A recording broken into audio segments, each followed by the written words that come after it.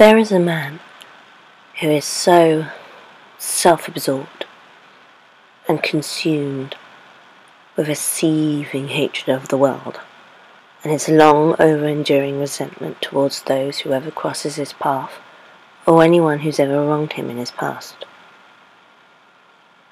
There is a lady who is so afraid of the outside world that she would rather stay in her own house than to face any potential threat that could later on harm her or cause any blow to her psyche.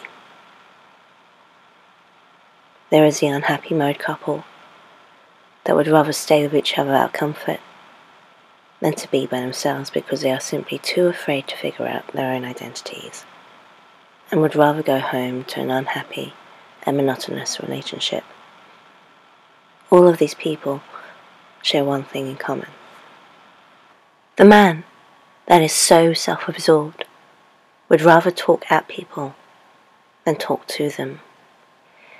He is very opinionated, defensive, self-centered, and believes that he is the victim of everything and anything that's ever gone wrong in his life. He has never been able to face up to anything, or to learn from his mistakes, or seek growth from his experiences. His world is a very hostile place. He would rather fight first and attack before anyone could possibly ever do the same to him. He is by far controlling, difficult, negative, and his toxicity is prominent. The lady, who is too afraid to face anyone in the real world, would rather seek refuge in her own house. She is a fragile thing, afraid of what others might think of her or could do to her to possibly break her.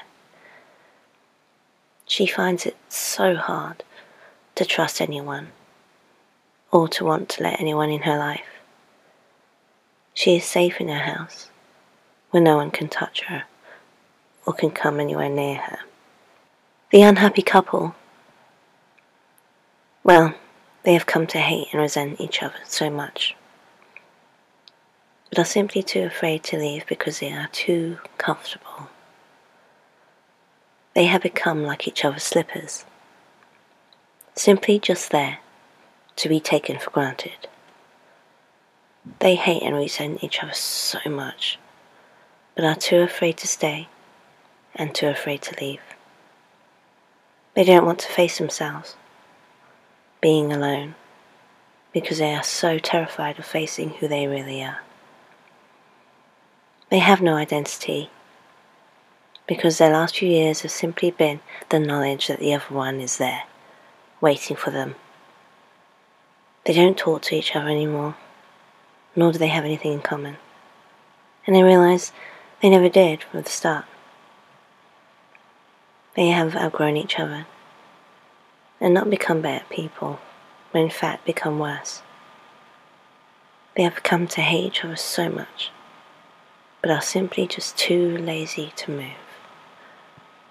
The man who is so self-absorbed has a sad story to tell, but chooses to hide it very well, and wears a mask of defense. The lady who shuts herself in her own house is an agoraphobic. She has endured much loss and heartbreak in her life that she simply cannot face anymore. The couple, who have come to hate and resent each other so much, have had a turbulent relationship for many years. It is toxic, and it's unstable, because of the husband's alcoholism and many extramarital affairs. The wife has very low self-esteem, which is why he chose her. She wanted a marriage, a house, the kids, and all those things her parents told her she needed to get. But she realized that all those things he promised her were not fulfilling her. He can't stand the sight of her anymore, but stays because he's in his 40s and is no longer the 20-year-old Lothario he always thought he was. He stays out of security, the house, and the kids, and is simply just too afraid to leave. She stays with him for the same reason, but is miserable. He finds ways to spend less time with her, and would rather stay at work than to face any more time with her. All of these people share something in common. They have a darkness lurking within them, or a missing piece.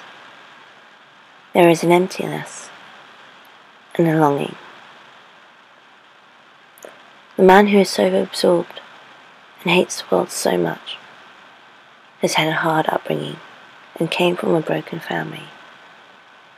He has never been able to form healthy relationships with anyone, but has always chosen to hang out with like-minded individuals who made him feel even worse about himself and the world he lives in. He is uncomfortable and unable to express what goes on inside his head. His parents never showed him how to. People to him are simply just a tool to get what he wants. For him, everything is fight or flight. He would rather attack first than to be attacked himself.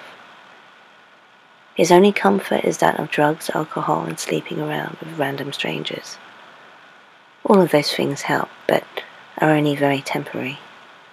The woman who's afraid of the outside world is an agoraphobic, and has lost many people she's cared about, or been the victim of people she thought cared about her, but turned their backs on her.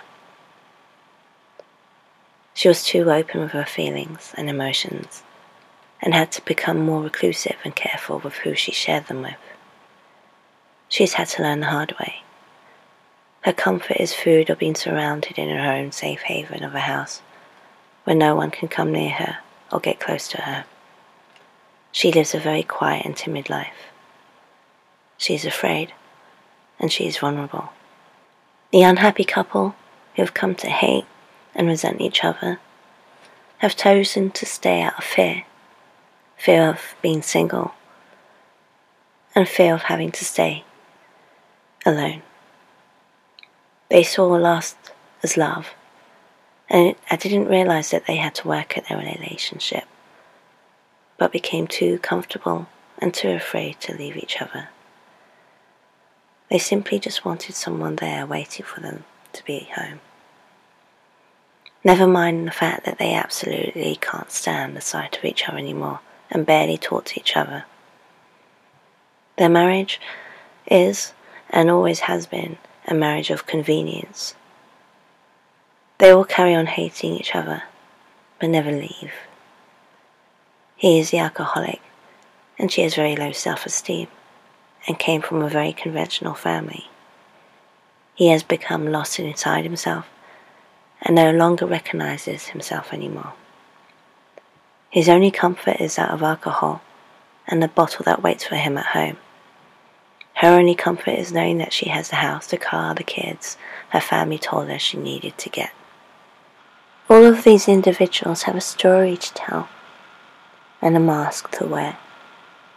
They share similar things in common, such as a darkness, a longing, a hole in their life, a missing piece of the puzzle, an emptiness, a yearning, a need for consumption of some sort, and a fear of the unknown.